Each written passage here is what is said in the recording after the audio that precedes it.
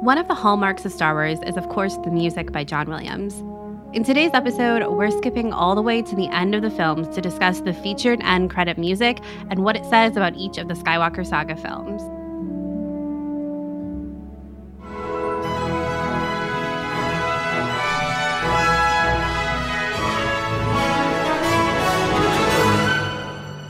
Welcome to Sky Talkers. Here are your hosts, Charlotte and Caitlin.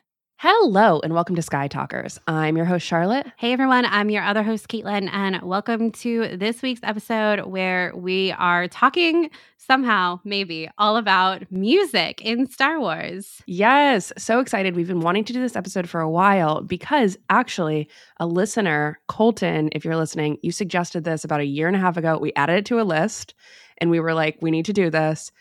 But like Caitlin mentioned, she sort of said it, sort of didn't. We have talked about before that we have sort of small anxiety about talking about music because we're not music scholars. We are not musically inclined. So talking about it kind of makes us a little stressed. But that doesn't change the fact that music is such a huge, crucial part of what makes Star Wars Star Wars. And we always want to talk about it because there are things that we notice and we want to talk about. So we've decided to approach it from a little bit of a different angle by, in this episode, we are just examining the end credit scenes and the musical credits that exist around it, the suites that are played by John Williams. And we're going to be talking about what it says about the film, the themes that are present, how it makes us feel. And we're just going to talk about that. We're going to go by each Skywalker Saga movie, prequels, classic trilogy, sequels, the whole deal. And I'm really excited. Caitlin and I are entering we're recording this on Saturday, February 25th. We're entering a very busy Star Wars week for both Caitlin and I, specifically around The Mandalorian and The Bad Batch. But particularly, I had a really good time going through in this exercise of listening to only the end credits scores and the music, not watching the whole film, but just fast forwarding to the very end. And it was a really fun exercise, made me a little emotional and also hyped me up in a lot of ways. So Caitlin, what was your experience and what do you think?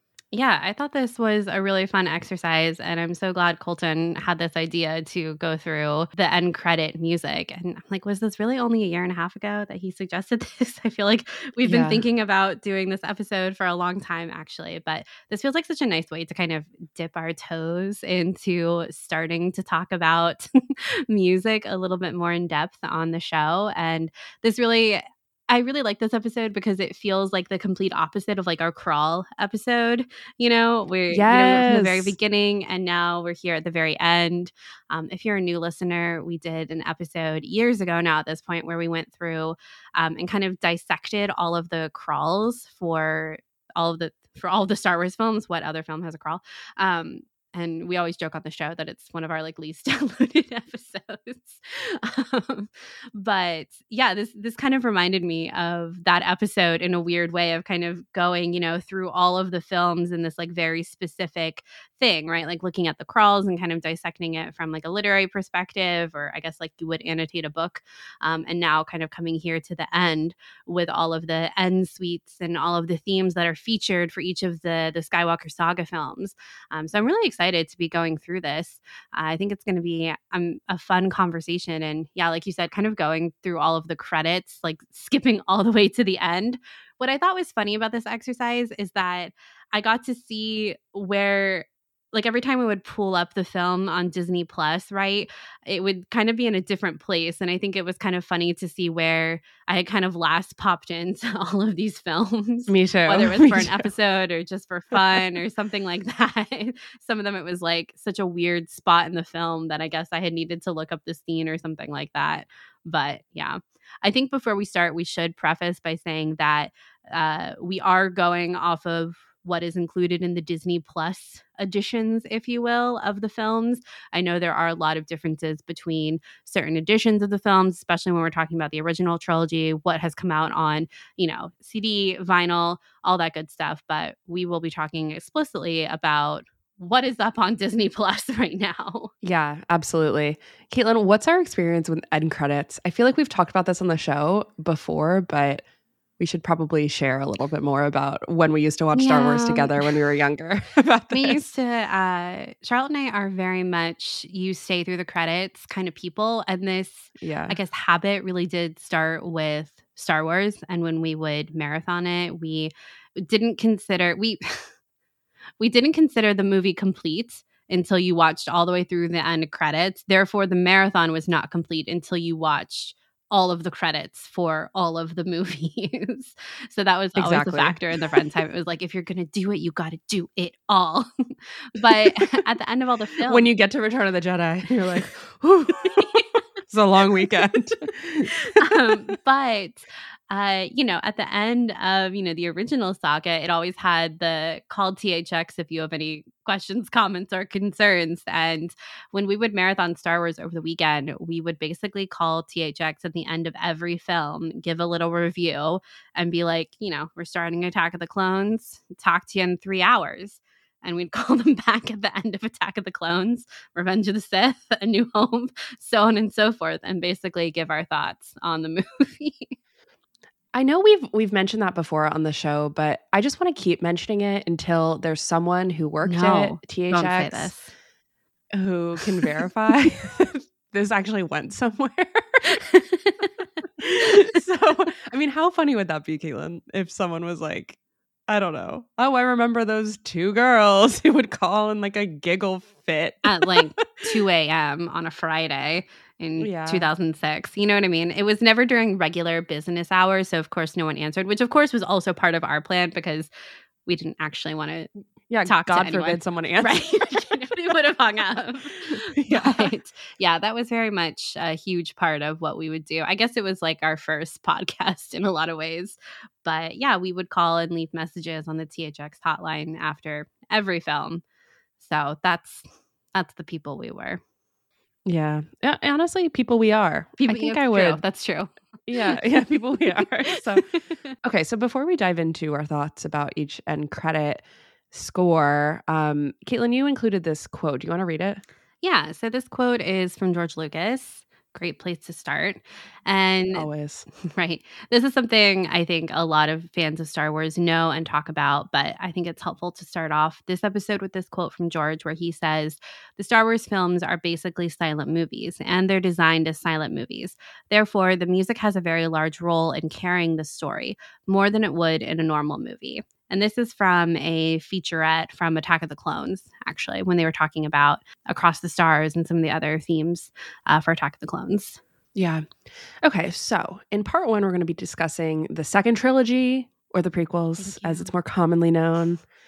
In part 2, we're going to be talking all about the original trilogy. And in part 3, we're going to be talking about the sequels. So without further ado, let's get started. So who talks first? You talk first? I talk first? Okay, so welcome to part 1, where we're discussing the second trilogy, or the prequels, as it's more commonly known. We're going to start right in the beginning with The Phantom Menace. The themes heard in the end credits of The Phantom Menace are the end credit suite, Duel of the Fates, Anakin's theme, and then Darth Vader's breathing at the very end. It's the only end credit that includes something other than music, basically. And Caitlin, what were your emotions, your feelings when you listened to this? This is such a good one. I gotta say, going through all of these, the prequels are probably my favorites of the credits of what we see in the credits. And The Phantom Menace might be my favorite one.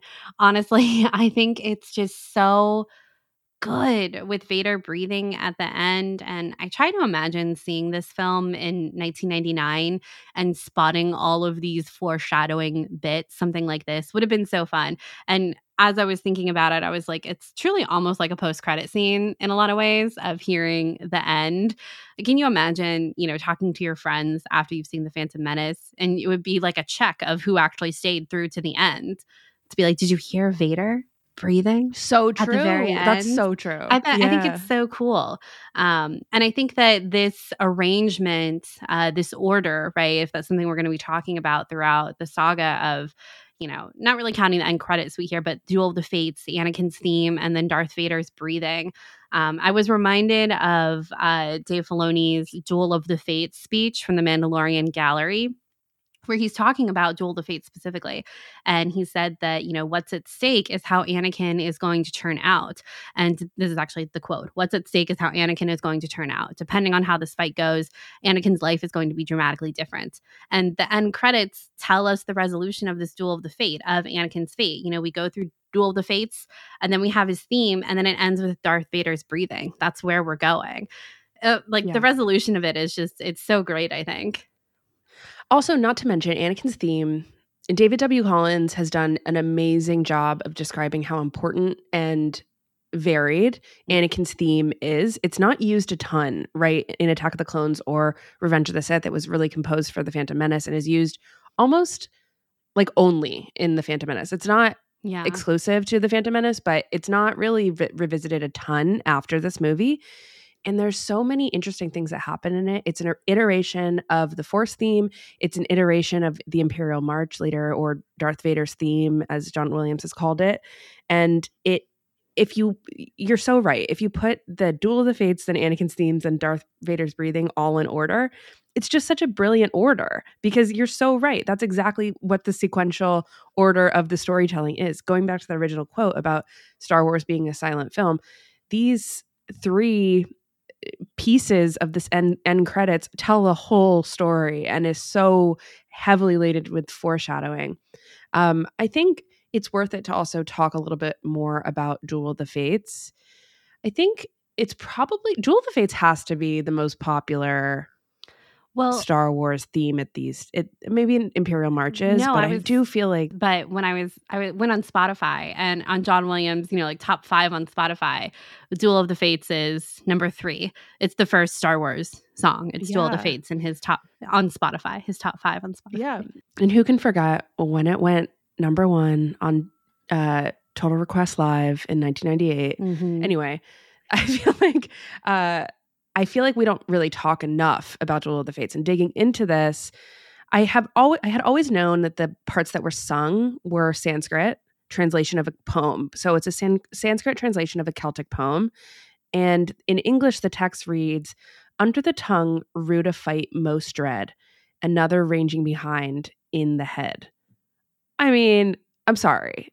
It couldn't be more explicit about, if we want to go back to that Dave Filoni quote of what's at stake is how Anakin's going to turn out. Yeah, under the tongue, there is rooted a fight most dreadful, and another one is raging behind in the head. So it's psychological, it's metaphorical, it's physical, it's all these things all coming down to the Duel of the Fates. I watched a couple YouTube videos too that talk about how absolutely chaotic Duel of the Fates can be when you're listening to it. It really goes so hard, right? And again, this goes into my anxiety about talking about musical themes. I don't really know the proper terminology for a lot of these things, but there's a part where it goes so fast, it's very intense, and then it also feels sort of, when you're listening to it, sort of unbalanced, and then it rebalances, and then it unbalanced. You get this uncertainty about listening to it that I think really plays into what's happening in The Phantom Menace as a whole. It's great. It's a brilliant piece, and no wonder it stood the test of time. Yeah, truly. It is. You kind of can't top Duel of the Fates in a lot of ways. I think especially going through all of these films and hearing the different, kind of going through the different, Battle of the Heroes, Duel of the Fates, even the Imperial March, March of the Resistance, the Rebel Fanfare, all of it. There's something about Duel of the Fates that just stands out so much. I think there's a reason that it is in the top 5 of John Williams's Spotify.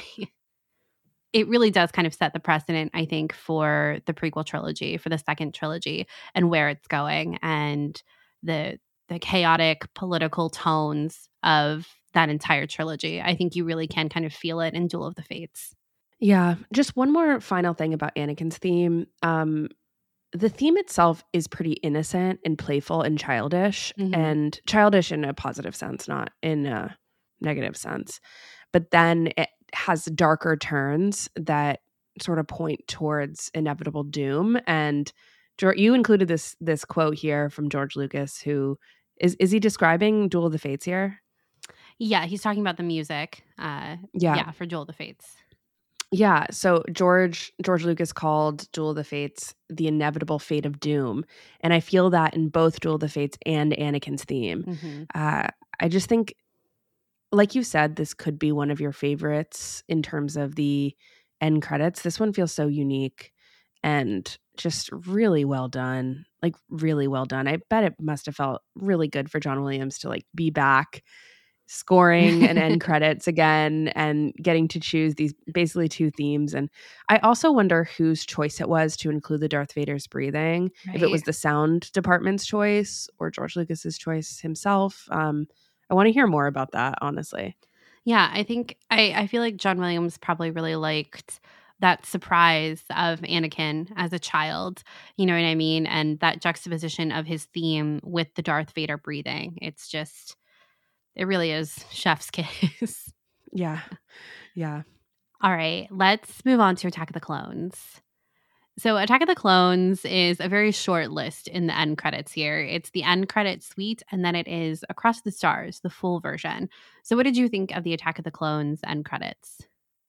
So I've always loved this because it is basically the only theme featured besides the end credit suite.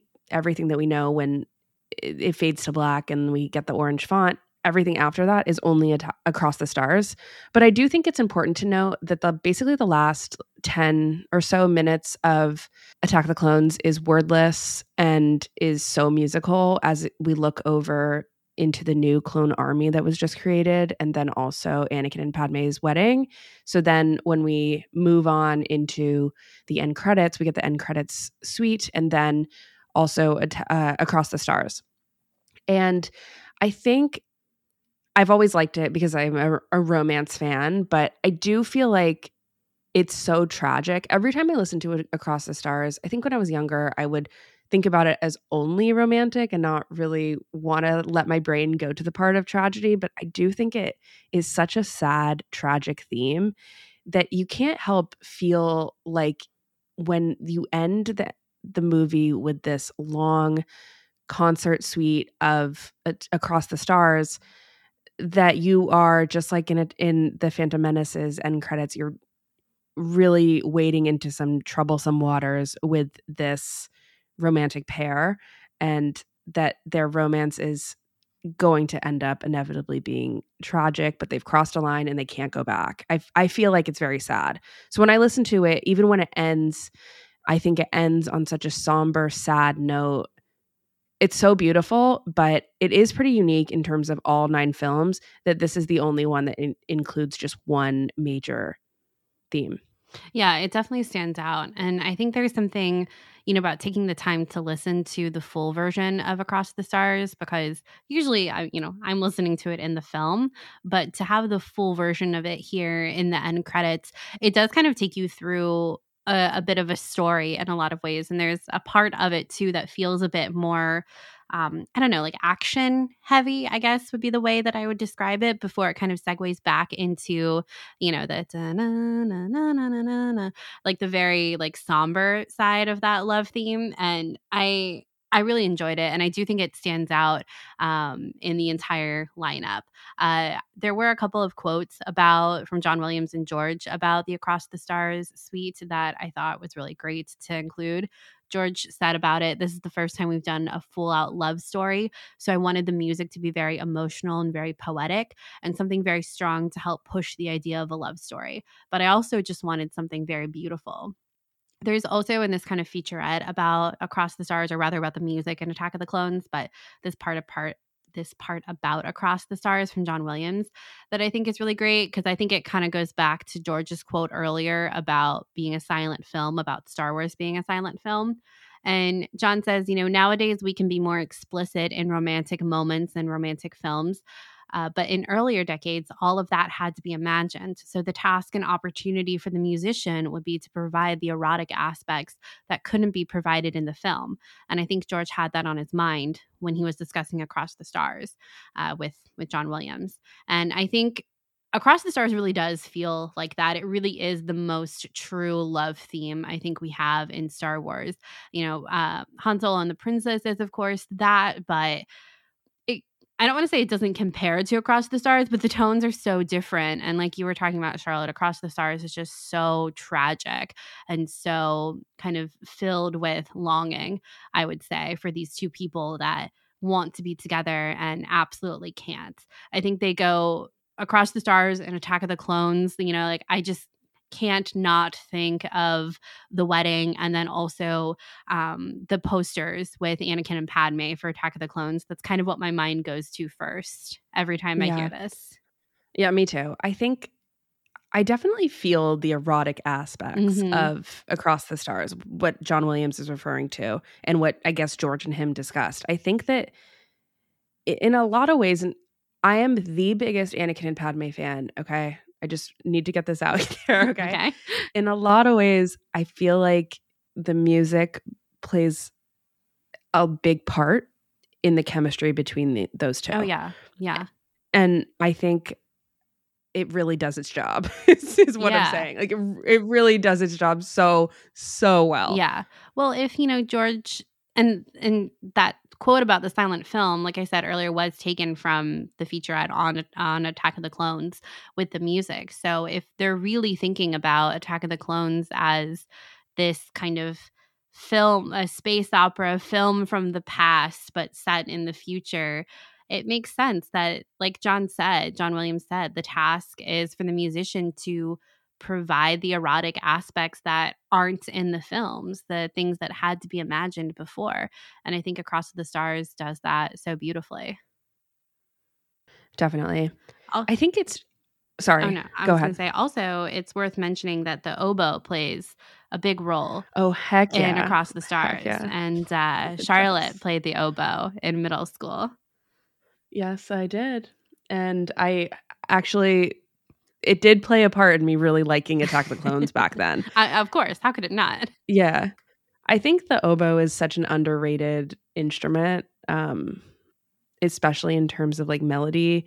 So yeah, that's all I'm going to say about that. I do think that revisiting my oboe era is like, not, but I still think that like, I don't know. I think it's very cool that the oboe is prominently featured on this one. Yeah. I played the bassoon in middle school. So see, I wasn't going to throw you under the bus. No, it's fine. It's fine. I'll throw myself under the bus. I forgot to tell you this actually, but it was so funny. It came up the other day. I go to trivia every week, and it's always like a fun fact about me is that I played the bassoon in middle school, and it had come up in some trivia question or something like that about instruments, and we were all talking about what we played, and I was like, I don't think anyone here is going to guess what I played in middle school. And this guy who I've never met before, he goes, "What, the bassoon?" It's like, okay, yeah. It was the bassoon. Okay, well, you got it on the first try. All right, you took a little bit of the fun out of the game, but okay. But yeah, Charlotte and I were in band class together in 6th grade, and the oboes and the bassoon sat together. But I say bassoons, it was just me. I was the only bassoon player, but we sat in the same row because we were the double reed instruments. Mm-hmm. And anyway, John Williams loves a bassoon too, so I feel like this was all meant to be, truly. He actually does love a bassoon. He's talked about it before in concerts. He has bassoon he also albums. loves the oboe too. He has bassoon albums. Yes. Yeah. Bassoon quartets. I mean, I think that goes with his jazzy vibes, his interest in jazz. Yeah. So, yeah. Anyway, that's about us. But Attack of the Clones and Across the Stars, I really do like how they made the choice to just be Across the Stars, you know, that it wasn't anything else. I think that was a really bold choice when it comes to these films. They could have added the Trade Federation theme, something that we heard before, just minutes before, right? Like I said, when they're overseeing the new clone army. But no, it's only Across the Stars. You're supposed to leave the theater. I mean, this is a big thing about going through this exercise is what emotions are we leaving the theater with when we sit through the credits, or we get if we don't sit through the credits, get a glimpse of what changes after that, you know, end credit suite that we hear as we roll into the credits. What is that feeling that is being expressed? And this is darker middle chapter. Yeah, I think that's a really good point, actually, in thinking about the experience of leaving the theater with this song. What are people talking about as they're exiting the theater? Because that, I feel like that conversation might be different now, right, in the era of streaming, but that certainly would have been something they were talking about when they were making Attack of the Clones, and that we end on the wedding, and then this is, Across the Stars is what is playing. It really is. I can see the audience being like, oh, okay, like this is how it's going to happen. You know what I mean? Like we're setting up the ball for episode 3, essentially. Like all the pieces are coming together now for Anakin's fall. Definitely. Okay, let's talk about Anakin's fall. So Revenge of the Sith is to me, one of the more interesting ones too, because it's so much about context and release time and everything about it. Because for me, Revenge of the Sith, I've talked about this 100,000 times, but seeing Revenge of the Sith in the theater is the reason why we have the podcast. Like it's a big deal. And I feel like when you listen to the end credit theme and the suite for Revenge of the Sith, so many emotions swirl together, and they're all the emotions that I think I would define Star Wars as giving me. Unlike, I think, the Attack of the Clones one, which just gives me a romantic, sad feeling, like a tragic feeling. I feel like Revenge of the Sith, I leave feeling hopeful, sad, like filled with honor, filled with remorse. I feel like powerful. I'm filled with gratitude. And I feel like all of those are what John Williams packed into this. So I should probably say that Revenge of the Sith has the end credit suite, Princess Leia's theme, Battle of the Heroes, the Force theme, and the end credits reprise. One thing I've always loved about the Revenge of the Sith end credits is the fact that John Williams went through these end credits and wanted to honor the 6 films that he scored when he thought this was going to be the last one that he scored of Star Wars. So inside of it, it includes, I believe, and someone can check me on this, I believe the first iteration of the concert suite of Princess Leia's theme, which is just so unbelievably gorgeous. And I think that was played at, as the title suggests, at many concerts where John Williams would play Princess Leia's theme, but never had it been included in its entirety in Revenge of the Sith or in a Star Wars movie until Revenge of the Sith.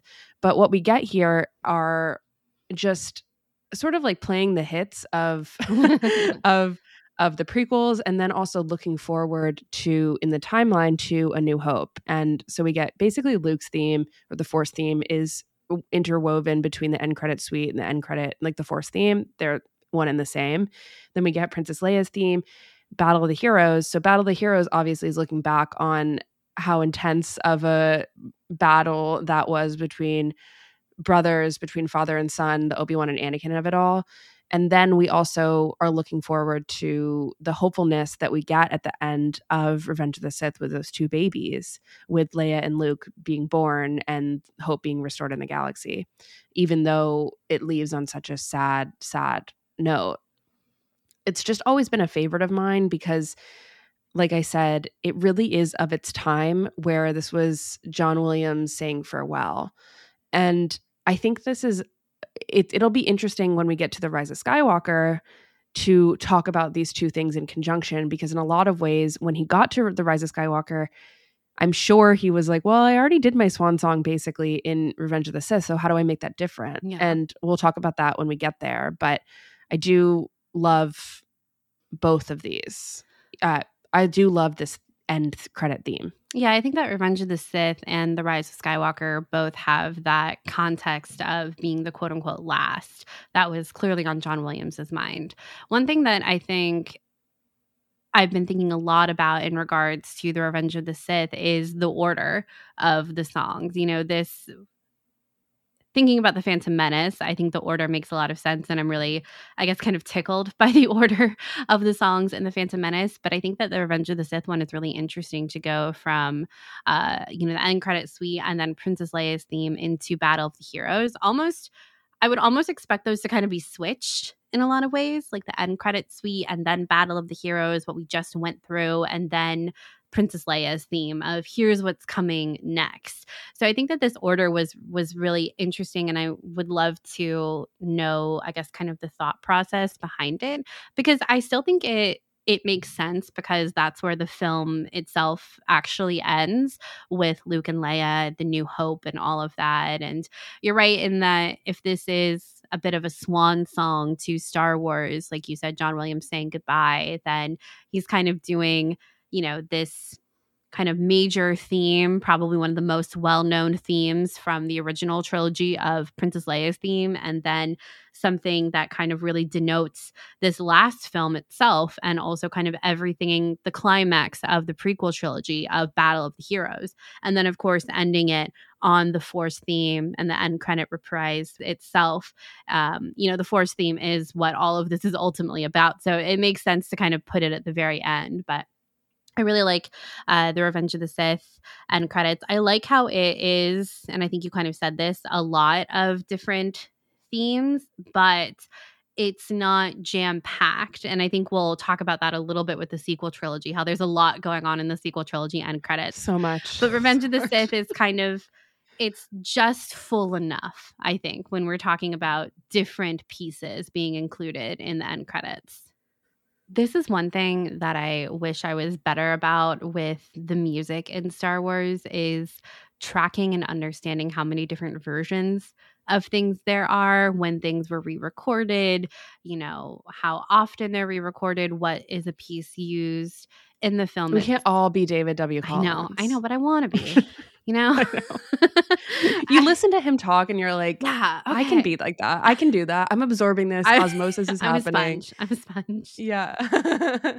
And then you turn off the episode and you're like, what? I know. I think that was something, and I'll talk about this as we move into the original trilogy, because I think what I was about to say really plays into the original trilogy for me personally. Okay, cool.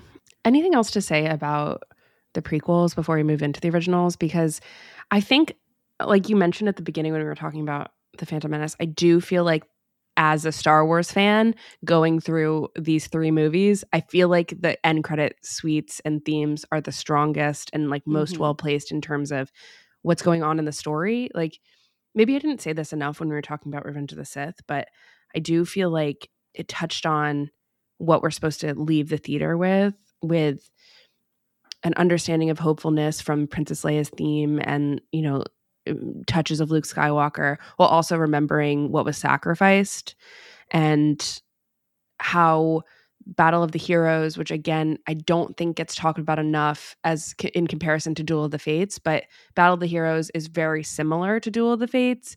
But I remember even I think it's in the beginning documentary, when George Lucas is talking to John Williams and he's like, no, this theme, Duel of the Fates, will come back in the third one when Anakin becomes Darth Vader. So just wait, it's going to come back and it's going to reflect. And Battle of the Heroes totally does that. And I think that if we want to compare Revenge of the Sith even to The Phantom Menace, I think there is a lack of ominousness, I guess, with the Revenge of the Sith end credit theme, instead of hopefulness, but also an understanding and a reflection of looking back, which I think is exactly where we were when we were watching Revenge of the Sith in the movie theater. If you did that. In 2005. If that was you. If you didn't, it's okay.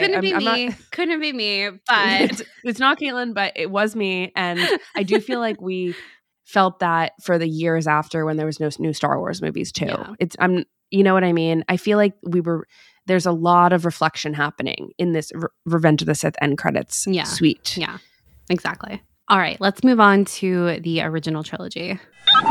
Okay, welcome to part 2, where we're talking about the original trilogy, the classic trilogy, A New Hope, Empire Strikes Back, Return of the Jedi. You know them, you love them. So starting off with A New Hope, we have the themes that are included are the end credit suite, Princess Leia's theme, and then the main title reprise and the end credit theme. And what I was going to say in the last part is that I really feel like in the original trilogy, my brain almost kind of goes on autopilot with these themes, and I just kind of find myself, it's like I can just take it in. I don't know. It's like I don't find myself thinking when I'm listening to these all the time because I've heard them so many times. And I think going through the films like this and just listening to the music, specifically at the end while the credits were rolling, it kind of forced me to refocus back on the music itself. You know what I mean? Like I said, I feel like in a lot of ways, especially with the original trilogy themes, I can really kind of go on autopilot with them where my mind just goes blank. And we're I'm like just born knowing them. Exactly. Yeah. It's kind of crazy. But this, I think, A New Hope, it's, you know, from the perspective of me in 2023, it's like, yeah, there are no other choices for the end credits here. It's got to be, you know, basically Princess Leia's theme and the main title and the end credit theme. And I think they're kind of perfect choices too, because A New Hope in a lot of ways is the most self-contained of all of the films because it had to stand on its own in a lot of ways. And so the music really does highlight all of the high points of the film with Princess Leia and the main title, you know, being so astounding. And I think in some featurette we watched where John Williams was talking about the main title, and I forget the words he said specifically, and I'm kind of mad now, but he was talking about the trumpet basically, and he was like, the trumpet that just blew everyone away. The way that he described it was really kind of was a little funny. But one thing I did want to kind of bring up about Princess Leia's theme, and I feel like this is a good place to talk about it in A New Hope, is I was trying to do a little David W. Collins research on music. It didn't get me very far. There were a lot of great blogs out there and stuff, but it was, you know, far above anything I could really understand. I'll also note that I only played the bassoon for 1 year, one singular year. So. Okay, I should note that I played the oboe for 3. Okay. So if you're gonna note that, I'm gonna note mine. And if you're gonna note that, then I'm gonna know that our band director didn't know how to play the bassoon. So yeah, that's true. And I know it was not fair. And I got a I don't think tutor. he knew how to play the oboe either. That's very true. He was a flute guy. Yeah. Anyway, Yeah. I had a private tutor for the bassoon, but then she literally went to college on a bassoon scholarship and still does play the bassoon actually to this day. She's an orchestra person. Go her. That's I awesome. know, right? But then there was literally no one else in the county who knew how to play the bassoon. But in doing this research, I came across this interesting little article that was talking about Princess Leia's theme. And it talks about how her theme is in the D major, which is associated with overachievers and negotiators. And this kind of phrasing of associated with overachievers and negotiators, I was like, I've never heard of this before.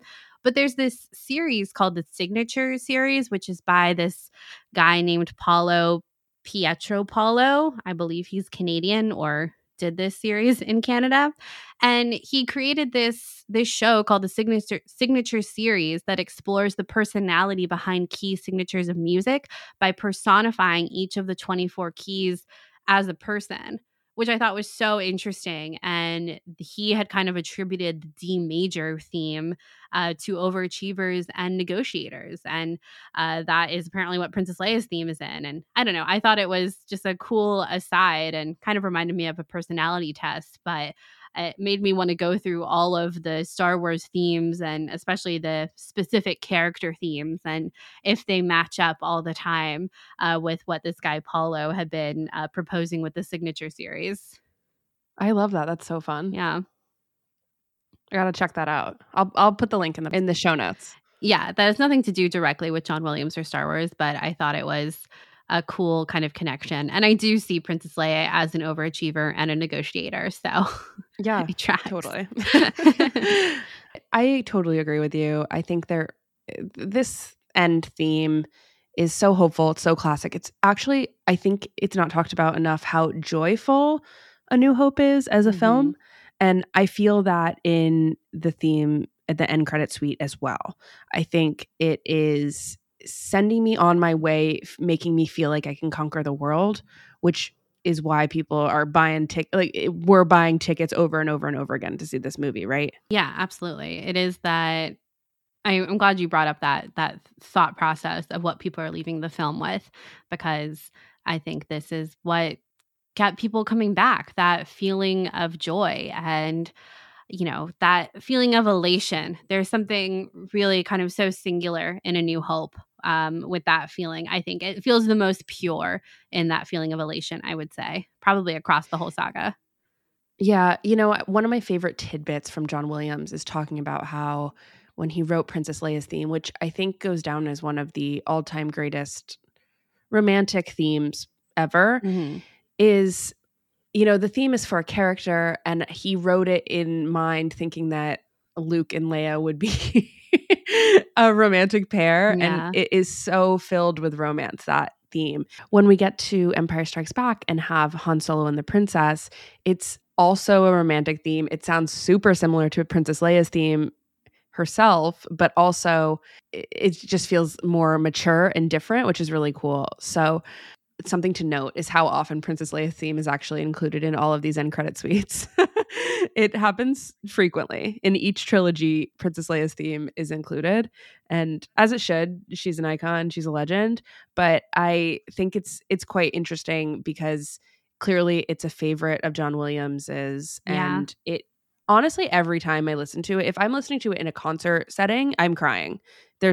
It's just so beautiful. Yeah. Thinking about these themes, I think John Williams also has a particular affection for Rey's theme as well that we'll talk about in the sequel trilogy. But I like how he thinks about these themes for our heroines and that they are so important and really do fully stand on their own. I think it's hard to say things like this, like, oh, Princess Leia's theme stands on its own, when literally everything that John Williams has written, and especially in Star Wars, can stand on its own, right? It's just like, what is the top of the top of the top, in my opinion, today? You know what I mean? Because it's all just so good and so perfect, and part of what makes Star Wars so everlasting is the music.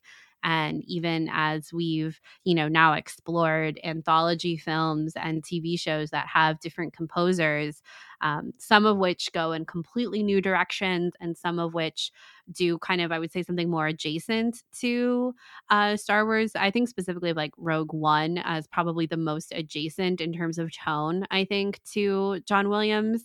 But I don't know. I think it's I feel almost like we're dissecting, and I don't want to say critiquing, but like talking about our favorites here, when it's all my favorite and it's John Williams. So yeah. Totally. It's all perfect. Okay, it is all perfect. Let's talk about Empire Strikes Back. So the themes in Empire Strikes Back are the end credit suite, Yoda's theme, but it's a really fast version. It's not the concert version that you listen to on Spotify. The Imperial March, Han Solo and the Princess, and the end credits, the Rebel fanfare with the timpanis and all. My emotions about this are, this might be the best one possible because I mean, you look at that list, right? I mean, that's crazy. Yoda's theme, Imperial March, Han Solo and the Princess, and credits for the Rebel fanfare. I feel like it doesn't get any better than that. I feel like it should be noted as often as possible that the Imperial March was a theme created for Empire Strikes Back, not A New Hope. So when Star Wars came back with a sequel, it like birthed these three incredible new themes. Number one, the Imperial March being maybe the most iconic villain march that has ever existed, right? And of course, that's what's included here. So it's hard for me to look past the fact that these are so quintessentially iconic that, I don't know, I feel like we're going through a wide range of emotions here when we ping pong from Yoda's theme to Imperial March to Han Solo and the Princess. But that's exactly what's happening to us when we're watching Empire Strikes Back as well. We're leaving the theater. The Empire Strikes Back ends on a somber note. Han Solo is in carbonite. You don't even know if he's okay. Luke and Leia are united and looking off into space, but there's a lot of uncertainty that happens with it. Luke is dealing with a lot of trauma from learning that Darth Vader is his father, and you just don't know how it's going to end up, right?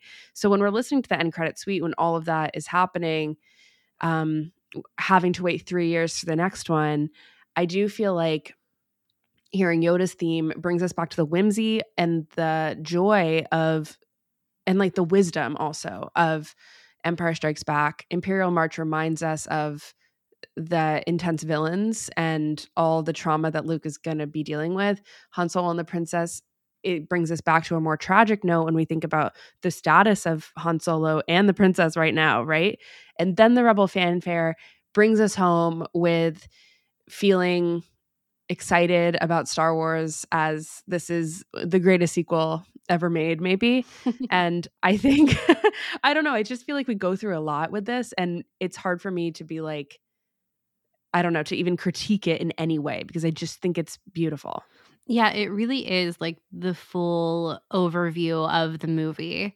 It's a Cliff Notes in musical style of the film. It kind of, in some ways, and maybe this is only making sense in my brain, it kind of feels like Revenge of the Sith end credits, where it is like Revenge of the Sith was, it felt like an overview of kind of the whole saga in a lot of ways. And then Empire Strikes Back is a little smaller scale, but like a complete overview of the high points, or the main, not high points, but the main things happening in Empire Strikes Back. Because you're right, you think about it, like the introduction of the Imperial March, I mean, much more iconic does it get than the Imperial March? Like truly, right? True. I think you said it's like the most iconic villain march, and I agree. I think only compared really to like the Jaws theme of that. Like, I was just about to say, terror, which is also John Williams. Yeah, so like, exactly. Okay. So I mean, whatever.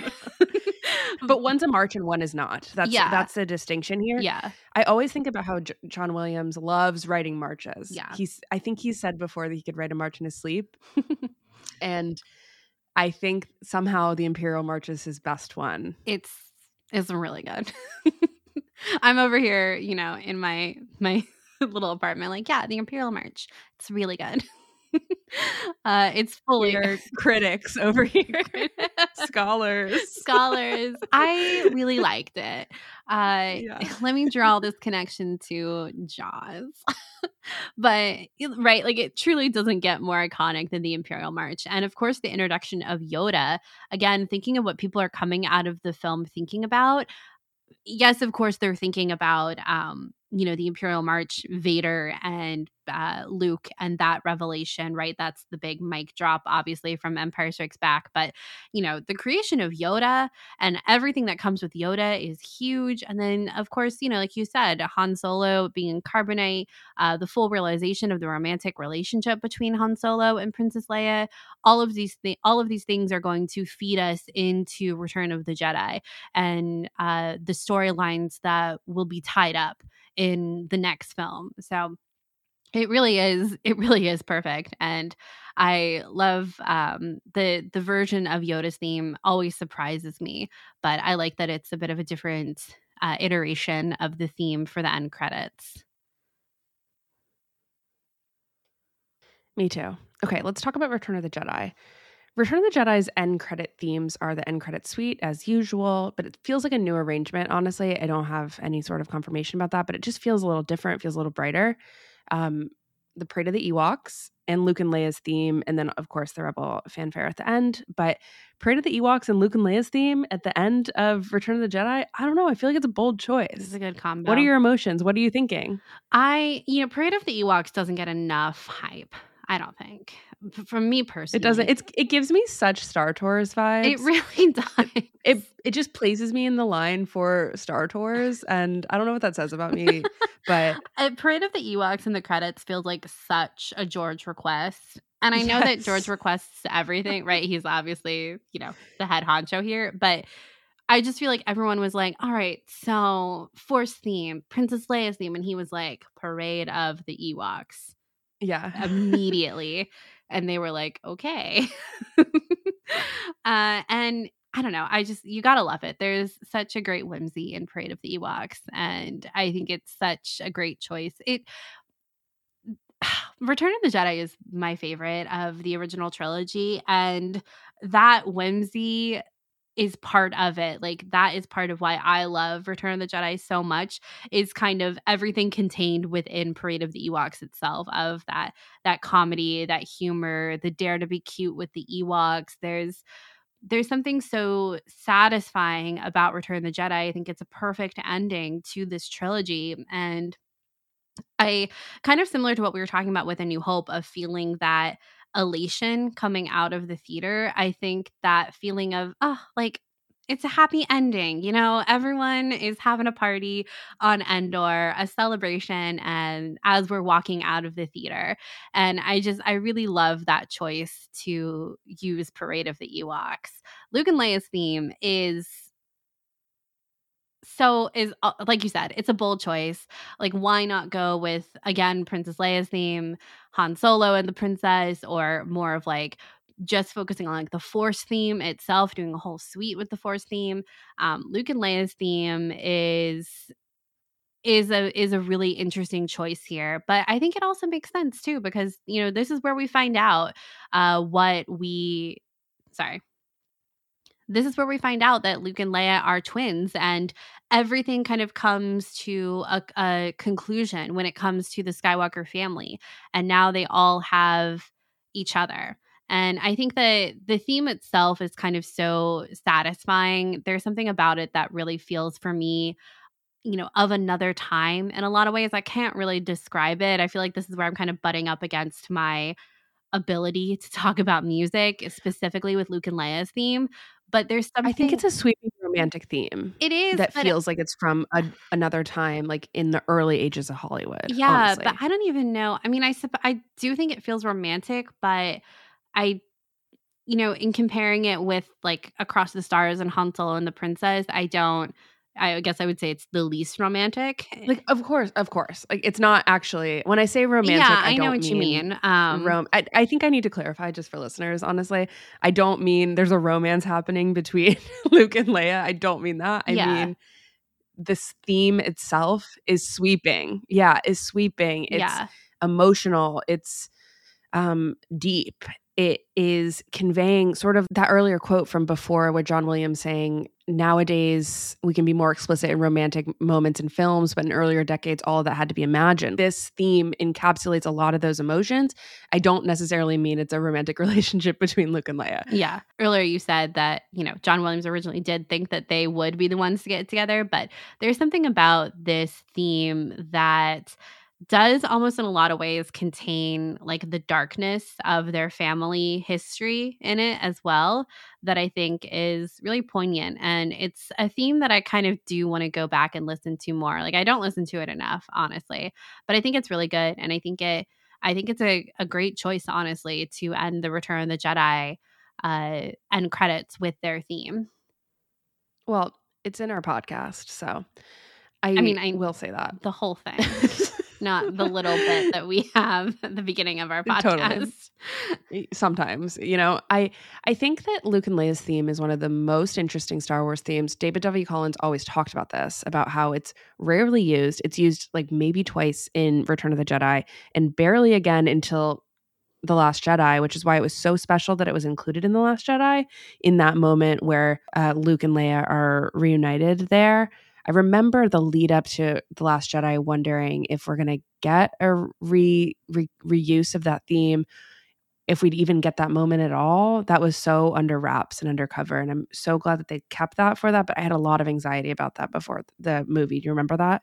Oh, I remember the featurette they played before the movie that featured Luke and Leia, and you just burst out crying immediately. Yeah, the theme, I was like, oh my God, they're playing the theme. I'm good. We're good. Yeah. Anyway, I think that I just had a lot of anxiety about whether or not Carrie Fisher was going to have a scene with Mark Hamill ever again, and this was the only chance. And I just had so much stress about that. But Ryan delivered as usual. So anyway, I think that the theme is never really used, and it says that this is the extended concert suite that John Williams composed for the end credits.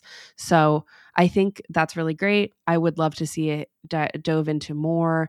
I think it's a brilliant intertwining of the Force theme, Leia's theme, and maybe even some of those darker elements that are present, and maybe like, I know this isn't possible because one was written before the other, but it's similar in a lot of ways to Anakin's theme. And maybe John Williams had that in mind when he was writing Anakin's theme as well. I don't know. It's really dark. It really exposes, to me, you feel this bond between these two people when you listen to it that is so deep and sort of magical also. I get that from the theme too. And then also you feel a lot of trauma through it. And I think it's just a really special theme. I really, really like it. Yeah, I do too. All right. Is there anything else we want to talk about with the original trilogy before we move on to the sequels? No, just classic, just like the classic trilogy. That's Star Wars. Let's talk about the sequels. Lots to talk about with the sequels. Let's go for it. Listen, big deal. You got another problem. Women always figure out the truth. Always. Welcome to part 3, where we're talking about the sequel trilogies and credits themes. So, The Force Awakens. I was very much wondering what sort of music we were gonna get out of The Force Awakens. Caitlin, do you remember the first time we watched it and you were like, man, after the first time we watched it, you were like, oh, the music was so good. And I was like, I didn't even pay a single moment's attention to the music. I was so overwhelmed. Yeah. The Force Awakens is a very overwhelming movie when you first watched it after all those years. But obviously the second time I watched it, I paid more attention to the music. I think a lot of ways that is testament to how seamless the music feels even after all these years. It feels so a part of Star Wars because of course it is, right? Mm-hmm. So the themes in the end credits of The Force Awakens are the end credit suite, which feels like a new arrangement, Rey's theme, and then I have some question marks here, but it seems an inclusion of like the Falcon theme, an action theme. I was thinking about when Rey and Finn are running through the town on Jakku. Then we get Kylo Ren's theme, the Resistance March, which is so good. And then it ends with a short, small, quiet Force theme that is so beautiful. I remember tearing up in the movie theater when I heard it.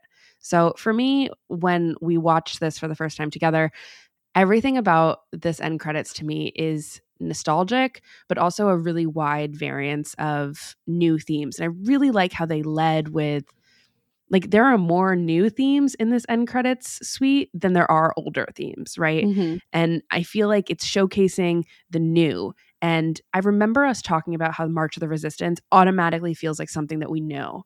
We sort of in our bones already knew what that sounded like, that sounded like Star Wars, that sounded like a March for the Resistance. And it's so cool that it feels similar to the Rebel fanfare, but it is its own thing. And I just feel like I love Rey's theme is just so special. The Celeste is just unbelievable. I think there is no other theme like it. I remember all this talk about how Rey's theme has touches of the Emperor's theme, which is true, and also the Force theme within it, which I think makes a lot of sense in hindsight. You know, when we think about what was revealed to us in The Rise of Skywalker, I know we all have a lot of mixed emotions about that, but you can't deny those ties in Rey's theme. It is so interesting, and it always was quite interesting. In 2015, 2016, it was one of those like, well, that's a little mind-blowing. I don't know how to feel about that. So it's interesting. And then Kylo Ren's theme, of course, is a great bad guy theme.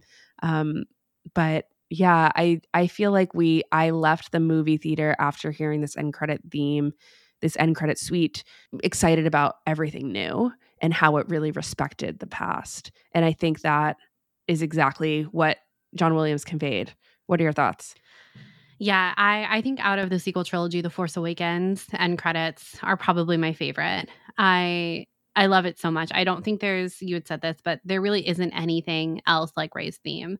I do think it has probably one of the starkest transitions from Rey's theme to the Falcon action theme that we're kind of questioning here. It feels like Rey's theme just kind of ends and the other one starts, almost like there's a pause between them. Whereas it feels like every other movie, there's a musical tie between them.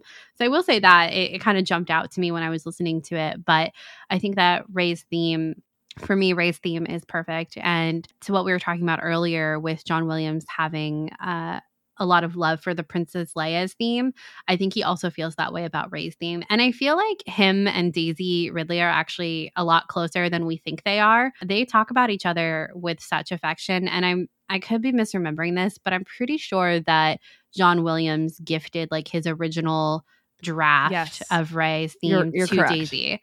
And I feel like that's the only time I've heard about him doing something like that. Of course, not to say he hasn't with other people in the Star Wars family, but that feels really singular to me in my own knowledge of Star Wars, that I think him and Daisy have like a lot of respect for each other in a way that feels different than kind of how I've seen him or know him to interact with other Star Wars casts. And that's kind of more of just what I know, not of course, speculating on his actual relationships with people. But I think that's really special, right? That he gave that piece of music, sheet music, to Daisy. And I just think that Ray's theme is so beautiful and so encapsulating of the sequel trilogy. And to your point too about them kind of featuring more new music here rather than old, I think is really important. And I think that The Force Awakens, I think this selection of Rey's theme, on a high level, Rey's theme, Kylo's theme, and the Resistance theme, it really does kind of set up who and what the sequel trilogy is about. It's about Rey, it's about Kylo, it's about the Resistance overcoming, And I think there's in a lot of ways a nice simplicity to that, and I really like it. And like I said, I really love The Force Awakens end credit suite, and I'm really glad that there is the inclusion of Kylo Ren's theme as well, honestly, because I think we could always use it more. Yeah, totally. I think that the Rey's theme feels so special and different from the rest, but it also feels so Star Wars, and I think that needed to be said. Yeah. Okay, let's talk about The Last Jedi. So The Last Jedi's themes. All right. I'm laughing because I can't believe what I'm about to say a little bit later. Okay, just get ready. The themes are the end credit suite, Rose Tico's suite, then a quick cut to Princess Leia's theme for the In Loving Memory of our Princess Carrie Fisher, the Octo Island suite, then Rose's theme again, then mixed with the Octo Island, then March of the Resistance, and I just had to write this in my notes. This is an impressive suite of weaving themes. It goes in and out. It's crazy, guys. And then Rey's theme, then the crate themes, and then which include the TIE fighter attack. And then it ends with Rey's theme softly. So my feelings about this might shock you because we love The Last Jedi on this podcast, but this is not my favorite. I do not think the themes in the end credits are so chaotic to me. It is going back and forth. I love Rose Tico's theme and her suite. I think it is so good. I love all of the music in The Last Jedi, but for me, if I'm comparing it to every single other one that we're talking about, this one feels so chaotic. And I don't love that. I think that the other ones feel very distinct about how we're supposed to feel when we're walking out of the theater. With The Last Jedi, when I walked out of the theater of The Last Jedi the first time, I remember we were so floored, we were so shocked, we had a lot to process, and I guess that might have played sort of into the end credit theme. I mean, who's to say? But I feel like maybe you're supposed to feel like that after the darker middle chapter anyway. I don't necessarily think this is a slight at the movie itself, but it's just not my fave. Yeah. Thoughts? Yeah, I completely agree with you. It's a lot going on. And I'm honestly kind of surprised at how many themes are put into this end credit suite. It doesn't feel like a Ryan move. I feel like Ryan was like, just go for it, John. I'm not going to give you any notes. Just go for it. I don't know. That still doesn't even feel like Ryan to me, even thinking about his relationship with John Williams. It's surprising, honestly. I think that just for someone with such a clear vision about everything, that's how everyone always describes Rian Johnson, as clearest vision possible. So it's just not really expressed that clear in this. So I don't know what happened. I don't even know if it's what happened. It's just not to my taste, right? Yeah, it does feel very action heavy a lot of the time. But I think the beginning with Rose Tico's suite is so good. It's definitely one of my favorite pieces of Star Wars music, especially from the sequel trilogy. It is so pure and such a testament. It's like the synergy between Rose Tico's suite and how Ryan wrote her as a character, I think is so perfect and akin to Rey and Rey's theme and how they work together for that character. Of course, again, I feel this way about all of Star Wars music, but these two particularly stand out for me personally. Rose Tico's suite has always been a favorite. And I think that, I said in The Force Awakens that the cut between Rey's theme and the next piece of music was really stark. But in The Last Jedi end credits, the tying together of Princess Leia's theme into the Octo Island suite is so well done. The way that they end Princess Leia in loving memory of our Princess Carrie Fisher and then move into the rest of the credits, I think is really well done and something that stood out to me about this selection of music. It does feel like The Last Jedi and then The Rise of Skywalker, that we'll talk about next, have the most music in their end credits. It's also important to note that they're the longest because there's more people included. So that's something to note as well. I don't think we've talked about. Yeah, that is, of course, a good consideration to include, that there's just more music that literally has to be included. But yeah, this one definitely, to be honest, I don't think I had really thought about The Last Jedi and credits. And it was a surprise to kind of see how much really is included in there. But I think my favorite piece is definitely Rose Tico's suite at the very beginning. I think it's a great way to enter into the end credits, especially because the end of the film, the coda of that film is with the kids talking about Luke Skywalker and having Rose's ring and the hope that they feel for the future. So it makes a lot of sense to have Rose Tico's suite be the first thing after, the traditional end credits suite. Yeah, I completely agree. I just need to say, just for the sake of it all, is I love The Last Jedi with all my heart. It's just, I feel like I have to critique this end credit theme. I don't know. It feels bad to say. It doesn't feel great. So, but okay. yeah, I'm with you. Okay. I think that the way that they weave in Princess Leia's theme here, great, perfect. And Rose Tico's theme in her suite is so perfect. So it's great. It's very reminiscent of some other themes, not within Star Wars, other musical pieces I don't have off the top of my head, but it's worth a deep dive if you want to look into that. All right, and now we've made it to the very end of the Skywalker saga with The Rise of Skywalker. So in this film, we have the end credits, Farewell, the Imperial March, a bit of a new version of Rey's theme, the track We Go Together, and then it kind of replays the opening credits one last time, the opening from A New Hope, and then back to the end credits, Rebel Fanfare, and the Force theme. So this one, too, I felt like had a lot going on, and it was interesting kind of skipping all the way through to the end of The Rise of Skywalker and having to honestly rewatch the very end of it with Rey on Tatooine, which is definitely not my favorite part of the movie. I think the selection of music in the end credits for The Rise of Skywalker makes a lot of sense. And, something like having the Imperial March, of course, it works with Palpatine's role in the film. And I think you had talked about this earlier about the context of The Rise of Skywalker and Revenge of the Sith being the final films, and John Williams perhaps thinking of them more of like a swan song for these end credits and something like this, that leaving ending on the Rebel Fanfare and the Force theme, I think that's how you end these films. The very last notes, to have it as the Force theme is, I think, the perfect ending. And so for that, I think that The Rise of Skywalker, compared to The Last Jedi, I actually prefer The Rise of Skywalker end credits. Me too. It's wild. I think it's really funny to say that. But I think one note is it replays the opening credits of A New Hope and the Star Destroyer beginning and things like that in The Rise of Skywalker and credits, which I actually think is a great choice. I don't think I would have thought it was a great choice if we didn't already have what happened in the end credits of Revenge of the Sith. But because we have these two things together, these two swan songs, it's interesting to compare them, because I think that The Rise of Skywalker's end credits actually might have done a better job of honoring the new themes that were written for the sequel trilogy, while also weaving in some older ones. Like, there's more new themes included in this end credits than there were in the Revenge of the Sith credits, which only really included Battle of the Heroes as a new theme, right? So in this one, we have Farewell, which is a new theme for The Rise of Skywalker. We have a new version of Rey's theme. We have We Go Together, which I actually think is a great theme as well.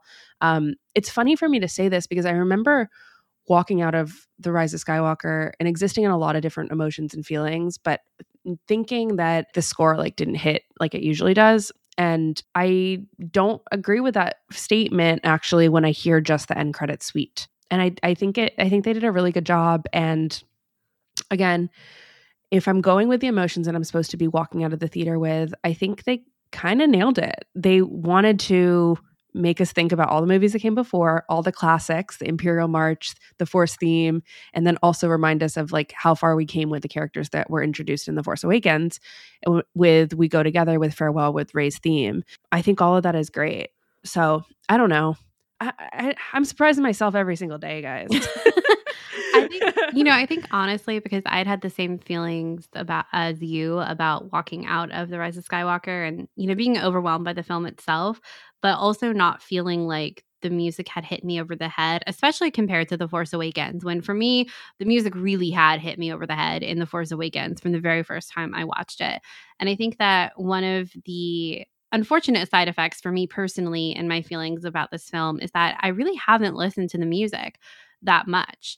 Like going through these, I was like, I really don't know like Farewell and We Go Together that way. Like when I said earlier, I had to do some research. yeah, so. when I said earlier, in the original trilogy, that in a lot of ways I go on like autopilot with some of these films. My brain does. It didn't feel that way for The Rise of Skywalker, and that is, of course, a commentary on me and my opinion about the film. But yeah, I think that it's to pick these themes too, specifically, even like thinking about their names of Farewell and We Go Together, and then Rebel Fanfare and the Force theme. I think they're good choices, honestly. And I think that, yeah, comparatively, I think it does a good job compared to The Last Jedi. I think I like this story that this music is telling in these end credits. Me too. Okay. There's also, just want to recommend, there is a really good digital extra, I think is what it's called The Maestro's Finale, about John Williams' last scoring of The Rise of Skywalker. It's really good. There's actually a pretty good discussion about Kylo Ren's theme transforming into Ben Solo's theme. From Ren to Ben is what John Williams actually says that first. So I think that is interesting. And also it casts JJ in like a pretty good light about questioning a lot of the nostalgia-based choices in the music, and I thought that was interesting too, because he was really questioning it, and John Williams pushed for some of that, which I think is quite fascinating. And then also I like this reversal of Kylo Ren's theme. I wish that was included in the end credits. I think that would have been great. But that documentary, or that little short, is worth it. It's on YouTube. It's also on Disney Plus. So I recommend it. It did make me shed a few tears thinking about how this is the last time John Williams will score a Star Wars movie, even though we know he did create some themes for, say, Obi-Wan Kenobi. That was great. So anyway, Caitlin, anything else to say about the sequels? I think that I really like this sequel music, but I gotta say, I think that their end credits are not my favorite out of the bunch. I think like Force Awakens is my favorite out of the sequel trilogy, but overall, I gotta hand it to the prequels. The music in the end credits of the prequels, I think, takes the cake for me overall. Totally. Me too. Which one is your favorite? I think I just love the Phantom Menace one. I think it's so good, and I feel like if I had seen that movie in 1999, I would have been like, guys, Jewel of the Fates, Anakin's theme, the breathing. Are we putting the pieces together? You gotta wait for the breathing. I would have been so, I'm obsessed with it now. I think it's so great. And I think if I had watched it back then, I would have been all about it to the point where it would have been annoying. And I really like with it Across the Stars, I really like the choice to just have Across the Stars. I think that's something I kind of wish we would have seen with The Last Jedi comparatively. And Revenge of the Sith, I think, is great. I think you make a really good point about like the Empire Strikes Back one is kind of perfect. And, Parade of the Ewoks, like I said, is great too. They're all ultimately, again, this is all John Williams, all great. And it's all great. But I think if I'm going to rank, and I don't like to rank films or, things in Star Wars. You don't have to rank. Why don't you just give top 3? Yeah, I'm going to give my top 3 from each trilogy. So it's going to be The Phantom Menace, then it's going to be Empire Strikes Back, and then it's going to be Force Awakens. Okay, so for me, it is Revenge of the Sith, Empire Strikes Back, and The Force Awakens as well. Okay, good. So we pretty much track again, as we usually do. Yeah, I think that I really enjoyed this exercise. Yeah. It was fun just fast forwarding straight to the end credits. Sometimes I had to like go back a little bit or just watch the end of the movie, but it really did, like I said in the beginning of the show, just give me a lot of energy. And I love that. I think that that's what the end credits actually should do. It should be inspiring as well. Like you look through, the act of looking through credits also in itself is inspiring in a lot of ways, especially for people who love movies and love film and want to understand how they're made. I think that we didn't really talk about that enough because we're really focusing on the music itself. But I think it all plays together in one cohesive part where there is a sense of you want to be inspired at the end of all of these Star Wars movies. It is the hopeful piece that keeps us coming back. And I feel that also when I read a ton of these names who created the thing I love. Like, it's so special. Mm-hmm. And yeah, so I think all of these did a great job. Even The Last Jedi. What will bring The Last Jedi out of the doldrums a little bit here is worth mentioning that Rian Johnson really pushed to have a score-only version of the film.